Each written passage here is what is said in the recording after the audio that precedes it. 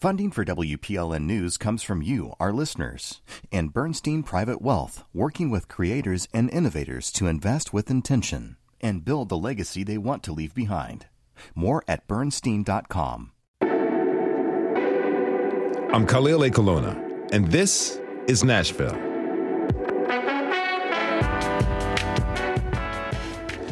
As a child of a New Yorker and an upper New Jerseyan, I grew up with a deep knowledge of taking public transportation. I lived in Los Angeles for 13 years and used public transportation for 12 of them. Anyone who is currently living in a city with a robust mass transit system can tell you it is a benefit to all. Here in Nashville, our main form of public transit is WeGo, our bus system. On today's Citizen Nashville, we'll get a better understanding of what it's like for folks living in this town without a car. And then we'll bring in a few experts working to make the city accessible and to everyone and to answer your questions. Tweet us at This Is Nashville. But first, right now, by law, trans students in Tennessee are not allowed to use the bathroom that aligns with their gender. Now, most Metro Nashville schools are not enforcing it. The two Wilson County families who sued last year have given up their fight for their trans children. They moved out of state, and now the lawsuit has been dismissed.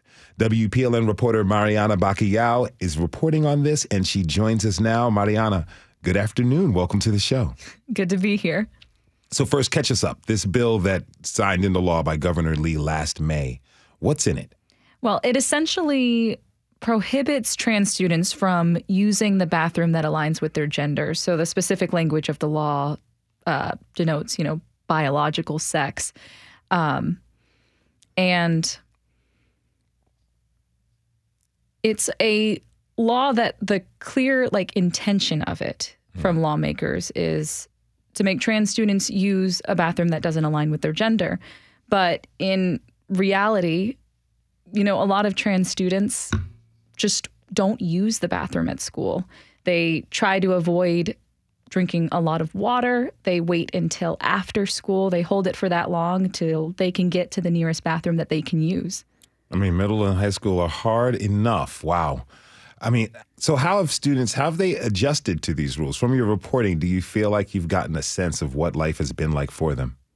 Yeah, I hear from a lot of parents of trans and non-binary students who, like I said, they would rather wait than use the bathroom. And yeah, middle school and high school are very harrowing experiences, and that level of shame and discomfort is such a big motivator for them to just avoid that part of the school. So as I mentioned, two Wilson County families that sued the state over bathroom access for their children. You spoke with Amy Allen, whose son Adam was experiencing some of these difficulties in his middle school. What did she tell you? Well, she said, she noticed him just not being his usual upbeat self. But then after he came out to her and then the family, and then by the end of sixth grade, he was out at his school. He was using the name Adam and he, him pronouns.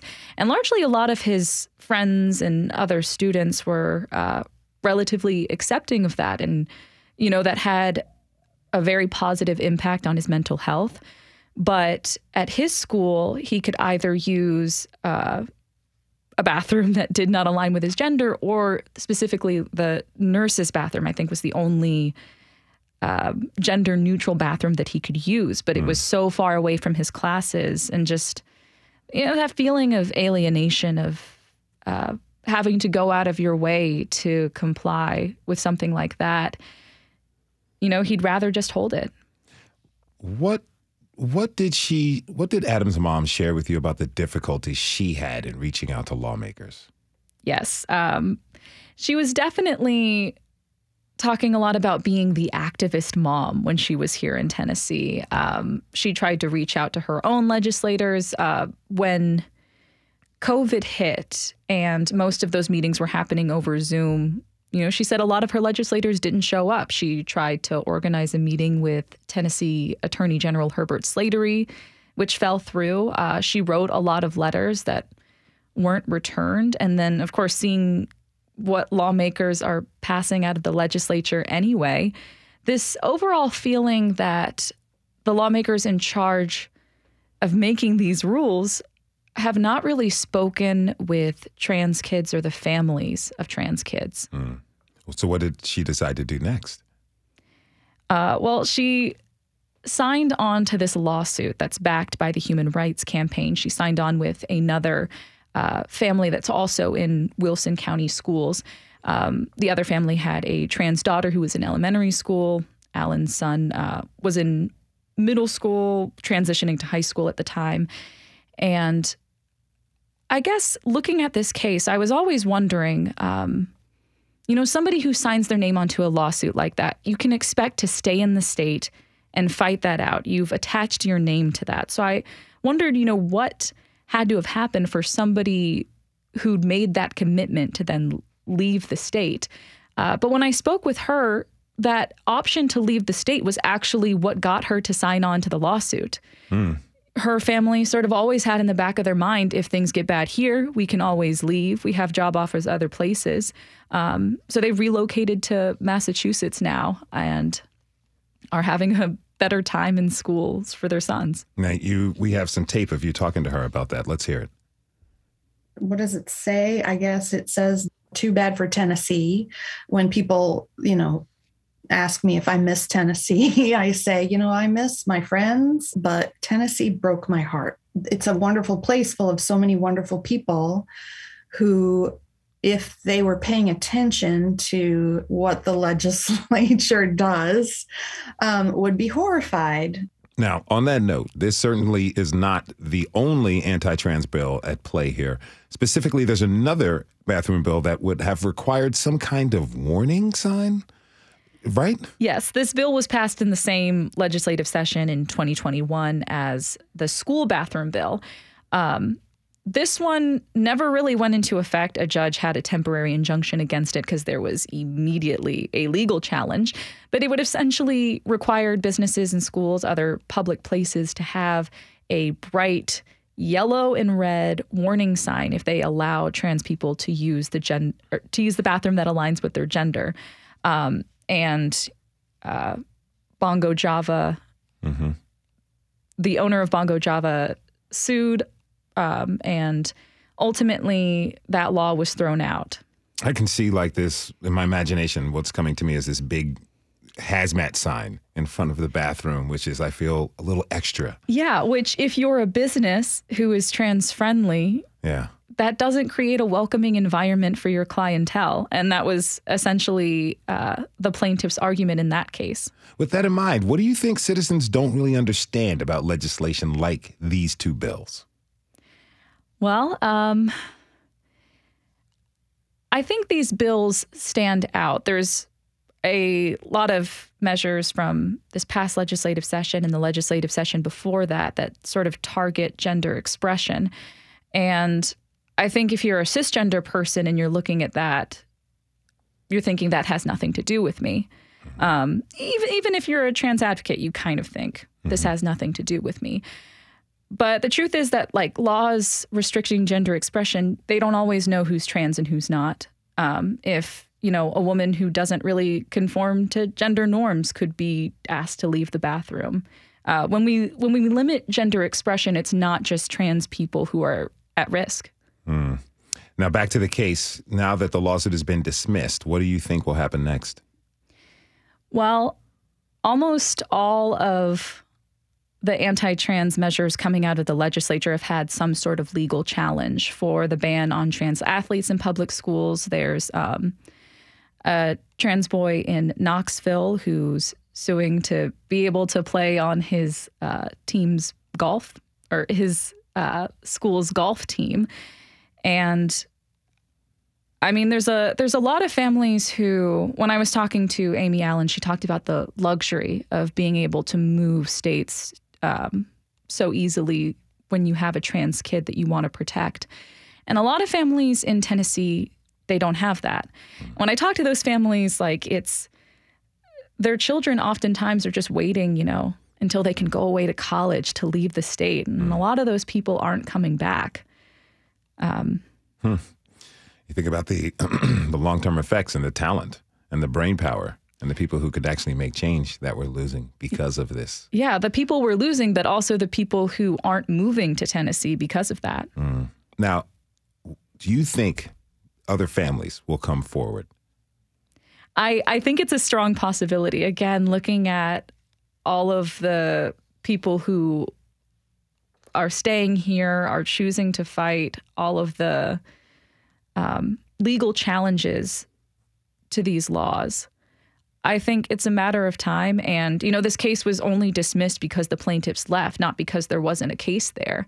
So somebody else could take it up at any time. That is reporter Mariana Bacallao. You can find her story at WPLN.org. Mariana, thank you so much for being with us. Thanks, Khalil.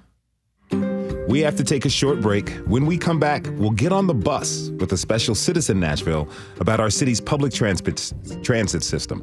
Are you living in Nashville without a car? What's it like getting around? What would you like to see change? Tweet us at This Is Nashville. We'll be right back.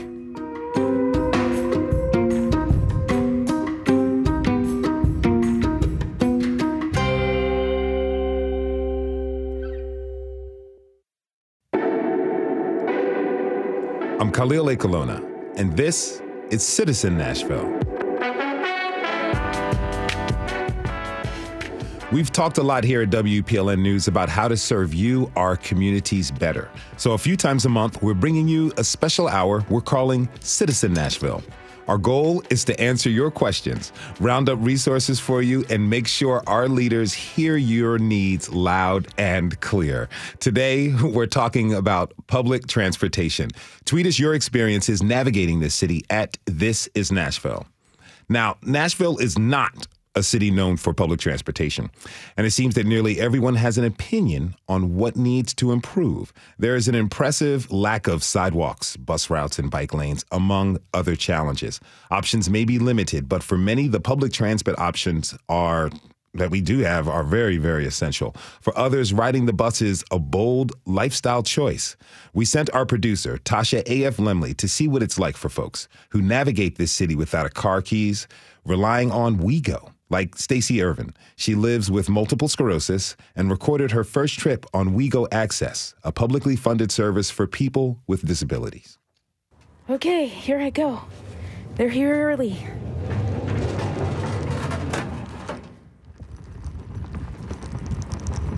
How you doing today? I'm doing well. How are you? Yes, ma'am. Just living the dream. Awesome. So you're locking me in. Yes, ma'am. Cool. So you don't blow away.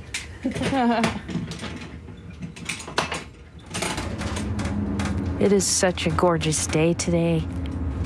I'm really excited about getting out in the sun by the lake and connecting with my friend Brenda. And I just am so happy to have gotten to use public transportation to do it. This is really wonderful. Great new way to explore Nashville. Even though there was a bit of a GPS hiccup on Stacey's ride, she did get to Radnor Lake just fine. Natasha Wilson's public transportation experience hasn't been as smooth, though. Natasha is a trafficking survivor and advocate who's recently been experiencing homelessness. She calls 10 minutes before we were set to meet, and my heart sinks. The bus just left me, she yells. I was coming all the way from Roselle Parks, from that area, and every time I check my phone, it says the bus will come at a certain time. So I was like, okay. So it tells me to get on the bus stop at 101 because I'm gonna have to get on the 22, which the 22 is gonna take me downtown. And then I would have to get on the 28, which 28 was gonna take us to the previous meeting spot, was the park. So I was like, oh, and it says on my phone that I would get to the park at 127. And I didn't have to walk too much because it'll drop me right off. I was like, oh, that's perfect. But when she got downtown, she couldn't for the life of her find the 28. So she asked a bus driver for help. They were just like, go out there, they'll help you. Okay. So now I'm playing Where's Waldo, because now I'm looking for Where's 28. And the signs don't help. Our bay numbers and bus numbers, well, they don't align. So I finally just walked up to some random little person in a purple shirt, like, look, I am looking for bus 28. He's like, looked at his watch. It's downstairs at Bay 21, but it just left. What? Natasha needs the bus system to survive. She's working hard to heal, stabilize her situation, and get her needs met, all without the benefit of a car. Of course, the benefit of a car depends on maintenance of that car. There's something that your listeners need to know. There's something called a timing belt. Who knew? That's Nashville native Roger Wiesmeyer. He used to get around by car until about 7 years ago. I was driving down Harding Road and in the middle of the road, and the car stopped. And it would have been way more to fix the car than it was worth. And this is about the time that Uber and Lyft started. And I live 2.5 miles from downtown, which is where I work. And so it was just a pretty easy thing. I can take the bus when I need to if I'm running late, or if I need to go someplace besides my place of work. I could take Uber and Lyft. And I can depend on the kindness of friends. Call somebody and say, hey, I need to go shopping. Can we go do this? So for Roger, it's been 7 years in Nashville without keys, by choice. He says he recognizes his privilege in working from home now. He loves walking, he loves the bus, and he loves chatting with his rideshare drivers. He makes it work. He doesn't want to go back. I can honestly say I don't miss having a car. Like Roger, Ginny Ware was born in Nashville. She says it's a shame that public transportation here hasn't improved much. She's used it for years. I don't know that I even necessarily want to drive anymore. Of course, I'm not allowed to. I have DUIs. Ginny's in recovery, on disability, looking for stable housing, and she suddenly lost her mother to cancer. It's all been a lot.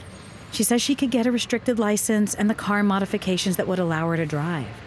But the cost per month because of her charges would cost more than rideshare, cabs, and bus fees combined. Ginny needs the bus to survive.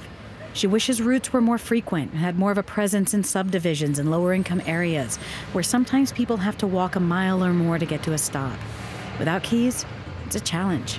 It's like if I want to get to an AA meeting, I have to take a bus and walk 20 minutes to the meeting place. How do you get better? How do you move forward with your life? It's hard. A big part of her healing process are the pets she took on after her mom died. But even that, without a car, it's been hard to keep up. I have to go to Whole Foods and get his cat food. I'm like, you would want food from Whole Foods. We raised you right. But so you get on the bus from Hillside? I ride the bus to go and buy $1.99 organic cat food for the cat, yes. But it takes me about 3 hours round trip to go get this cat food, yes. 3 hours round trip for cat food. That is wild. I don't know about my cats. They might have to just feed on the rabbits in the neighborhood, which they've proven to be quite good at. Now, I wanted my next guest, I know that can relate to all of this. Christopher Floor is an exceptional education coach in Nashville who has never owned a car. Chris, welcome to This is Nashville. Hi, how you doing? It's good to be here. I'm doing great, man. Thanks to have you with us. So you know what it's like to get around. It takes you longer than your friends or coworkers. Tell me, Chris, how have you learned to build in more time for your transportation?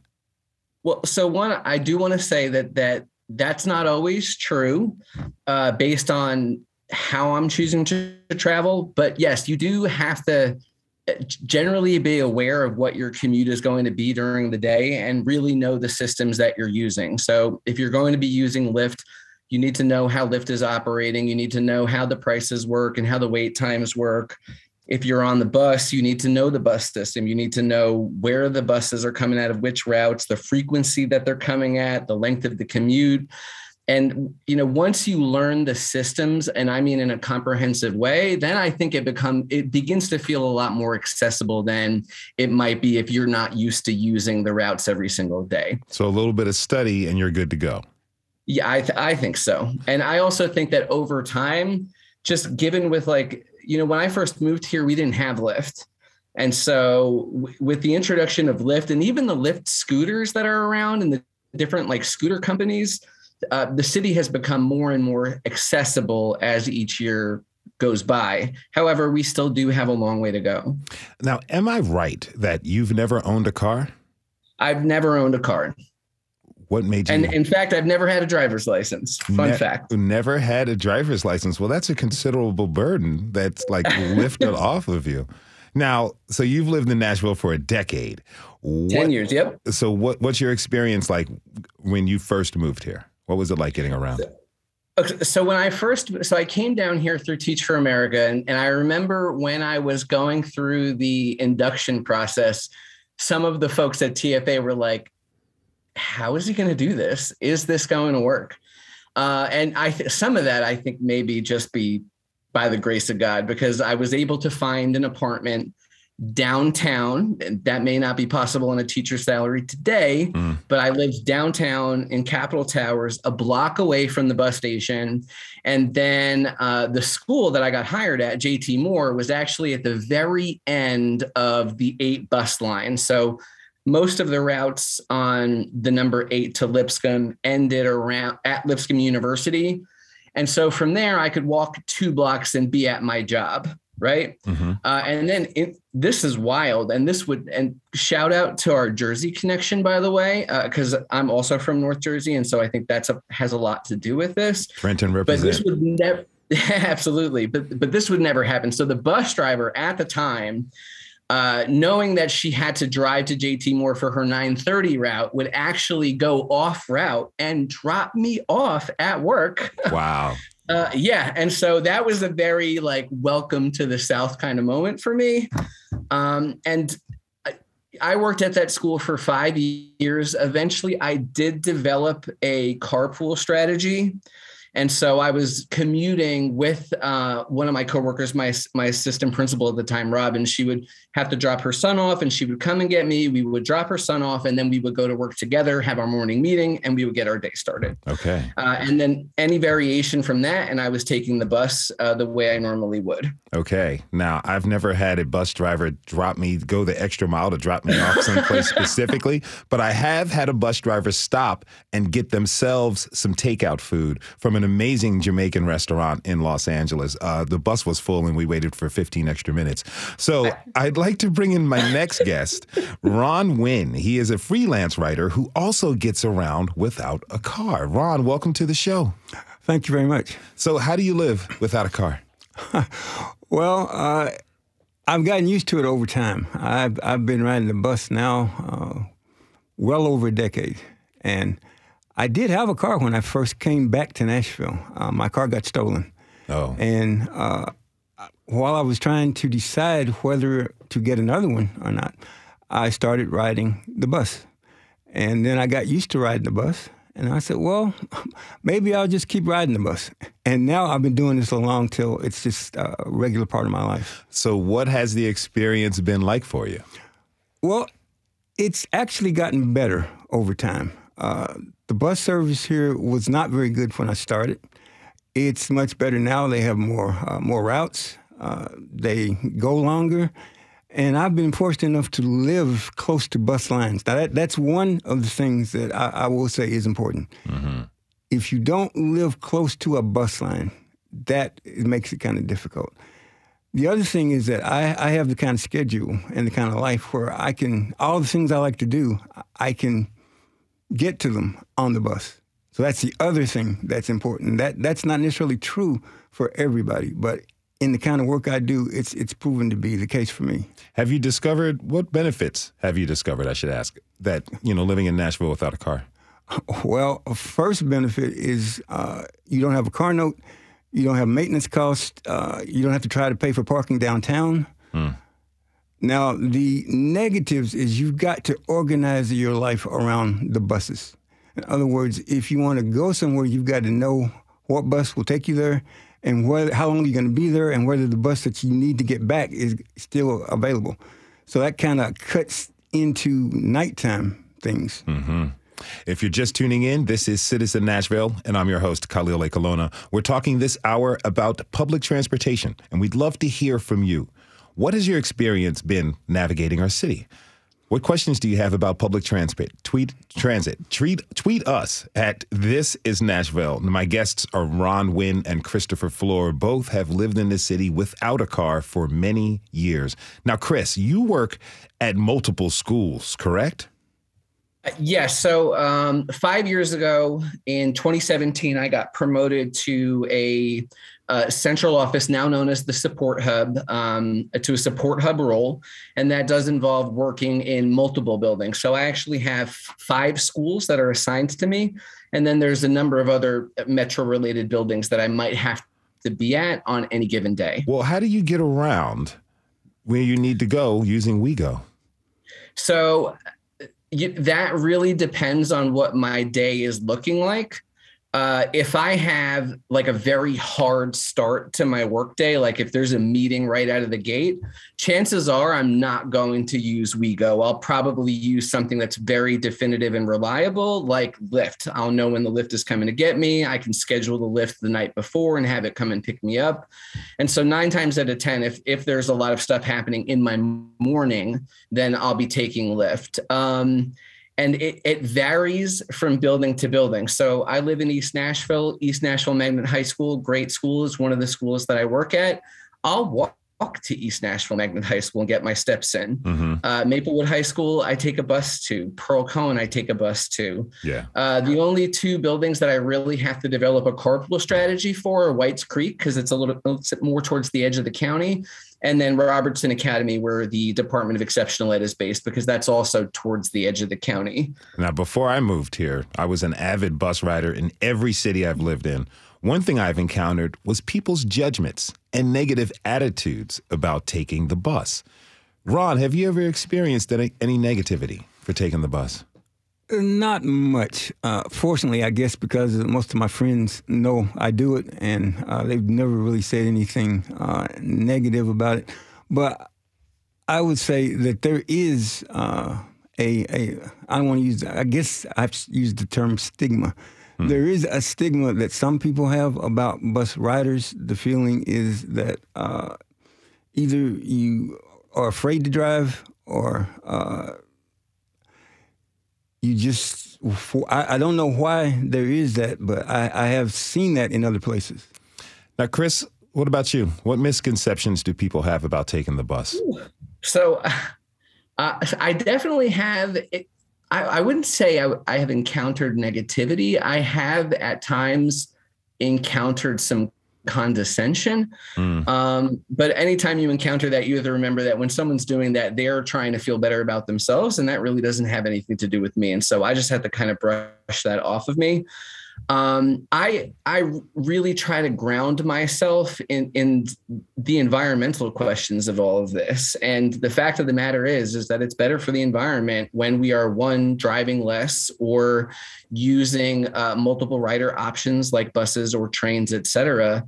And that's really what I focus on whenever somebody has something interesting to say about it. I like the way you put that. Now, how about dating? Have either one of you ever taken someone on a date on the bus? Fortunately, no. I've been lucky in that regard, in that the person that I've been involved with has been very wonderful about, they have a car and they, when we first started, we would alternate. But after my car got stolen, and she had to pick up the driving in, been very, very good about that. Now, we kind of have an arrangement. We go places that limit the amount of driving that she has to do, because we're both up in the age now. Yes, sir. So short answer to your question, no. Chris, what about you? So that is a very interesting question. Typically, if I'm just getting to know somebody, we will designate a place to meet, and I'll take a car there. If I'm a little bit deeper into the relationship and we're going places together, usually I'll rely on the Lyft. I guess that's because you want to pull all the stops out for a partner or somebody special. Yeah. I did have a relationship a couple of years ago where I when I went through that job transition, we initially relied on his vehicle to do the commuting, and that did, I think, apply some unnecessary pressure to the relationship. So it definitely has had an impact. I can say that it's had an impact. I've But done no, I'm going to pull out all the stops. If we're going somewhere, there's a car coming to get you. I'm not going to. I've done it twice. The first time it worked out because we actually met on the bus. The second time we went to go see Napoleon Dynamite. I'm like, let's take the bus. And she looked at me like, are you crazy? But I love the movie anyway. I saw it alone. Okay, so after the break, we're going to invite a few local experts to field listener ideas and questions about public transit and why our city is the way it is. We've got Kathy Carrillo from Walk Bike Nashville and Jessica Dolphin from Transit Alliance of Middle Tennessee. Chris, what questions do you have for them about public transit? Ooh, what questions? Well, what are the plans? I know that there's been a lot of conversation about diversifying public transportation in the city. And I know that we've encountered a lot of barriers to executing those plans, whether that's, doing the bus rapid transit lanes or kind of putting together some rail lanes or some rails throughout the city.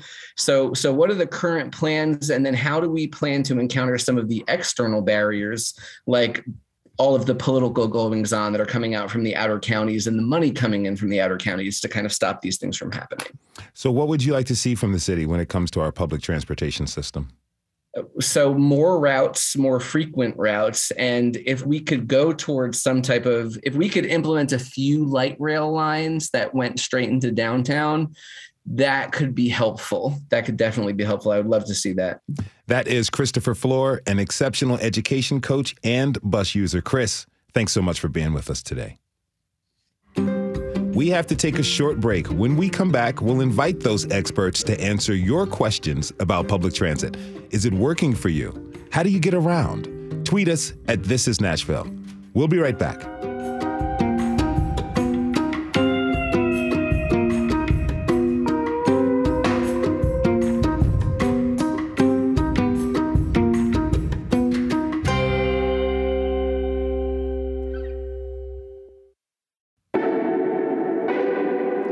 I'm Khalil A. Colonna, and this is Citizen Nashville.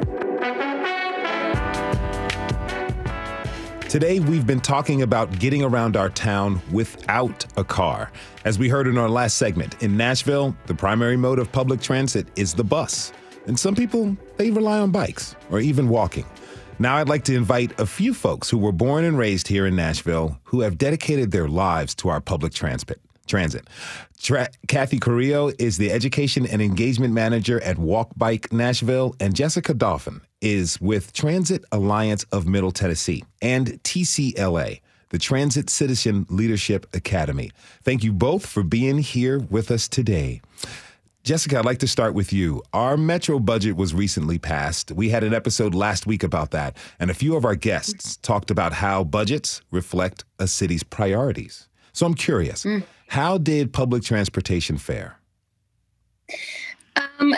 A little bit of both ways, right? First, I want to say thank you for having me and inviting me to this important conversation. You did a great job on that first segment, highlighting the challenges and benefits of taking transit in Nashville. I loved listening to your other guests. But in terms of how the budget, how we go fared in the budget, it's the mayor's budget proposed just under $63 million. And the council wound up taking $1 million away from WeGo to put towards some priorities in MNPS, our public school system, which was needed. And so while it's not the end of the world to have a $1 million cut, I would say that it's indicative and illustrative of the struggles that WeGo has in terms of getting a reliable funding stream in order to get those more frequent routes, and even, looking further down the road, even trying to get to a light rail or bus rapid transit to your other guests' comments. Is that, in your opinion, is that the main reason and the main source of kind of the frustrations of WeGo and its development, this constant, budgetary shifting? It is one of the main ones. Absolutely. I mean, how can we plan on building better infrastructure for mobility if we can't plan on what we're going to have in the budget next year? Now, funding is something you talk about with your work for the Transit Citizen Leadership Academy. Tell me, what's the goal of the Academy? The goal of the Academy is to give participants the tools, resources, and network to move the needle on this particular issue. To our conversation about, the improvements that we need, the benefits that it provides today, but the challenges it also presents in terms of the wayfinding and the bus bays lining up with the numbers and maybe not enough frequent routes, not enough routes, and that sort of thing, all stem from inadequate funding, right? It's not WeGo's fault.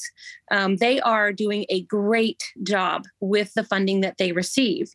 But to look forward into the future and to build better infrastructure for our mobility, we have got to seriously look at our budgeting and dedicated funding sources, which, by the way, Nashville is one of the last, if not the last, larger city without dedicated funding for transit. I'm curious, do you think Nashville is a car town?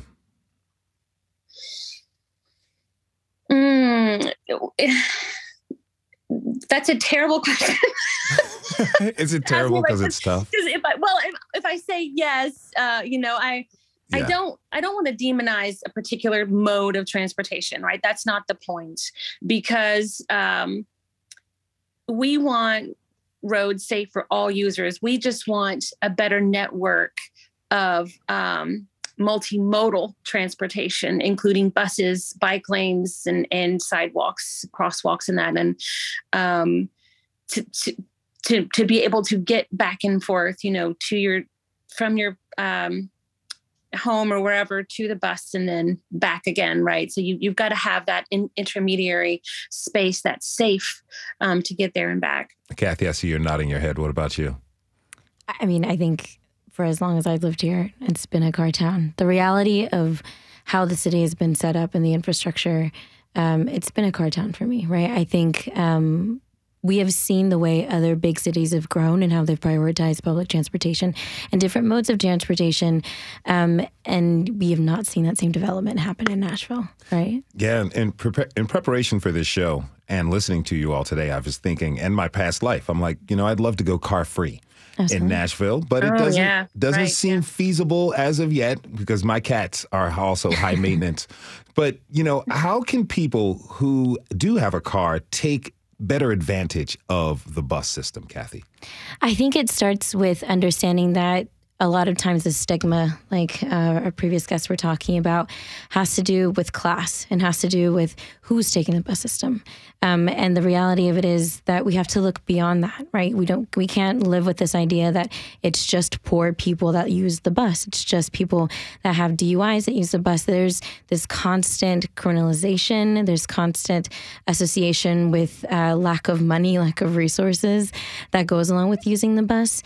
And I think that one of the greatest opportunities that we've had recently is the development of the new soccer stadium, right? And understanding that because there's lack of parking, you have to find different ways to access these resources or these entertainment options. And all of a sudden now the conversation of buses and the conversation of bicycles and the conversation of sidewalks is coming into that mainstream venue of like, well, I want to get to a game. Well, it's not just about the game. It's about how you get to work, how you get to the library, how you get to your doctor's appointment, how you get to anything, and putting yourselves in that mind frame of that culture shift that has to happen in order for us to say, you know what, we're going to do what's best, not just for our wallets, because gas is expensive. Yes. Not just what's best for our health, because all that car use does affect our air quality. And not just what's best for myself, but what's best for community. Now, you grew up using public transportation, right? I grew up both. I did. My family is, I'm a first-generation Peruvian immigrant. My family was house cleaners, and my father worked in construction. And so oftentimes, one of the hard parts about using public transportation, especially in the past, was the lack of language accessibility. It took my mom so long to figure out how to get from Madison to downtown for a lot of her jobs because she didn't understand how to read the bus maps. If the bus, a lot of the stuff wasn't in Spanish. And for my dad, a lot of times he couldn't take the bus routes. He couldn't have the option to learn the routes because his construction sites changed all the time. So, you'd have to learn a couple of maps and routes to be able to get to where you need to get to make the money for your family. Did that inspire the work you do today? Absolutely. Absolutely. I think the advocacy, the education, allowing people to voice and talk about the dangers, not just of public transportation, but of walking and biking, right? Today, from year to date, last year, we had 15 pedestrian deaths, no cyclist deaths. Right now, like year to date, it is 20 pedestrian deaths and 2 cyclist deaths. We are on the path to breaking that record. This isn't just about getting places. This is about the safety of people's lives. And that's absolutely one of the most important things as a Nashville native to me. So we've been soliciting questions and comments from the community about public transit. John Ruben Medina is a bus rider who wrote in asking for more consistent bus schedules. Jessica, what would that take? Well, see, this is what the up and down roller coaster budget process presents to us, right? It undermines trust from the riders because you get a good year and you can beef up service, and then you get a bad year. For instance, a few years ago, the budget was cut $20 million. So then you have to cut some service, right? Or reroute some service, and then you lose riders that way. And that's, again, I can draw this straight line back to funding. If we had more reliable funding, like dedicated funding sources, then we would know how to arrange the services that wouldn't undermine trust, but would build trust for riders. Now, freelance writer and bus rider Ron Wynn is still with us. Ron, what would you like to see change about the WeGo schedule? Well, I guess I'd like to see it resemble more. I used to work in Boston, and that's where my first introduction to public transportation came, because there it actually was encouraged. I mean, they would. You know, there'd be announcements and stuff where they would urge people to get on the red line, get on the blue line, use the subway, just to help with the congestion and the gridlock and stuff.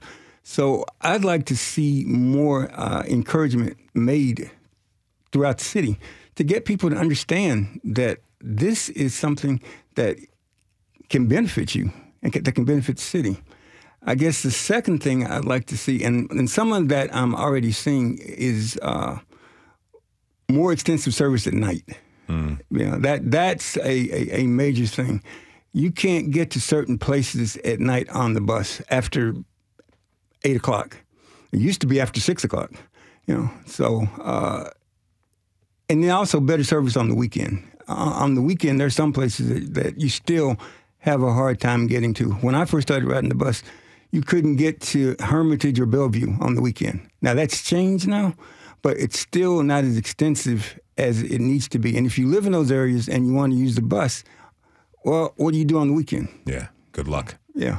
You know, we also heard from listeners like Scott Cornett raising issues about the routes themselves. As it stands right now, where does our public transit go? Where does it reach? Jessica? Well, it depends on which direction you're going. I get that. Yeah, right. But it reaches pretty far out. I know our paratransit service from WeGo goes county line to county line, which they're not mandated for that. They do that because they want to provide a good and reliable service for those who need paratransit. The fixed route services, though, you know, I can't quote you the miles out. I know that we do also have RTA, the Regional Transit Authority, which is also called WeGo. And they will go to Dixon and Murfreesboro, Springfield, Franklin. Those are the express buses that go out into the region and come back, including the WeGo Star that goes out to Lebanon and back. So we haven't talked much about bikes yet, something our listener Samuel Ruiz wrote about. He says, the main thing that I would love to see is a dedicated bike lane network where bike lanes are separated from the road and raised up like a sidewalk. Just painting a line on a large road meant for cars going 40, 50 miles an hour is way too dangerous. And, you know, Kathy, Samuel brings up a really good point. There are a lot of cars in this town, and people, I'm not going to say we, but people drive pretty fast around here. You know, you all looked into traffic volume and speed back in 2020, right? Yes, absolutely. Yeah. What'd you guys find? So what we found was that there were a lot of what we call arterials and a lot of roads in which the traffic speeds are still 40 and 50. And these are the same roads that have share row, which is basically not a line at all. It is where cars and bikes have to share the same road. And because if you have a speed limit where a car is allowed to go 40 or 50 on that same road, where a cyclist is only able to go maybe 10, 15. And that's if they're a great cyclist, you obviously have just the perfect recipe for disaster, right? And we see that the city and Nashville Department of Transportation is doing a lot of work by sharing their Vision Zero plan, sharing their walk and bike plan about all of these new projects that are going to come. And we know that there's going to be bike lanes on Woodland. There's going to be bike lanes on 8th Avenue. Like all of these projects that we had dreamed of years ago is happening. But the question still remains, what is going to happen on the outskirts? Right? What about South Nashville? What about North Nashville? What about Madison? What about all these places where we know are high injury networks, right? Where we know that these pedestrian deaths and these cyclist deaths are occurring. Why are we prioritizing more recreational areas in our city instead of the areas where we know the traffic for pedestrians and cyclists is? We should be putting up, like our listener said, raised areas. We should be putting up more lines. We should be putting up, we should be enforcing slower speed rates. And I think that that's such a controversial conversation when people talk about lowering speeds. And it's because people think, oh, well, that's just going to cause more traffic. Well, if there are less cars, then there's less traffic. Go ride your bike. Then you don't have to sit in traffic. Then you can sit and ride that bike lane all the way down while everybody's sitting in their car, and enjoy the fresh air. Well, what do we need to do to make this a truly bikeable city? Well, we need to, and this goes back to that conversation of the budget, we need to be talking about how much money is going into infrastructure. We need to be talking about how we are getting involved in our own communities and advocating and talking to our council people about like, hey, we want to see lower speed limits in these areas for the protection of people, right? But lowering 20, if you go, the comparison of lowering 20 miles per hour, how fast you're driving, increases the chances of somebody being hit by 70%. Isn't that incredible? Yeah. And so it's a mentality. We have to change our mentality to how we get involved amongst each other, because it's not just about me sitting in traffic each and every day. It's about who's sitting next to me. It's about the family that lives next to me. It's about the neighbor that has to walk because they can't afford a car. It's about the coworker that has to ride the bus. It's about the cyclist that needs the fresh air, right? It's about the kids that need the safe routes to school so that their parents can feel safe sending them and walking to school. It's about all of that. And it starts with a change in mentality, and then finding a local organization like Walk Back Nashville, like the Transit Alliance, to get involved in and step in and say, okay, now how can I take the next step and use my voice, right? We heard from Dottie, who moved here from Boston, where she says the commuter rail was indispensable. She writes that she would like to see that kind of buy-in for this kind of service in Nashville. This makes me think about the rejected referendum in 2018, which is the last time we saw a push for an upgrade of public transit. Jessica, do you feel like our officials are truly invested in upgrading public transit?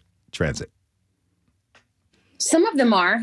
Some of them are more invested than others, of course. What it really takes is to, her point is for folks to get involved and for the advocacy to start really sounding the alarm that this is critical to enhance our personal quality of life. Right. I gave a TEDx, and in it, I say that individual freedoms are directly tied to mobility.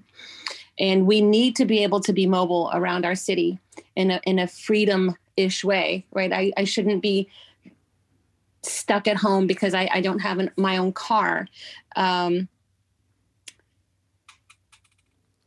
What do you want the people to leave today's show with?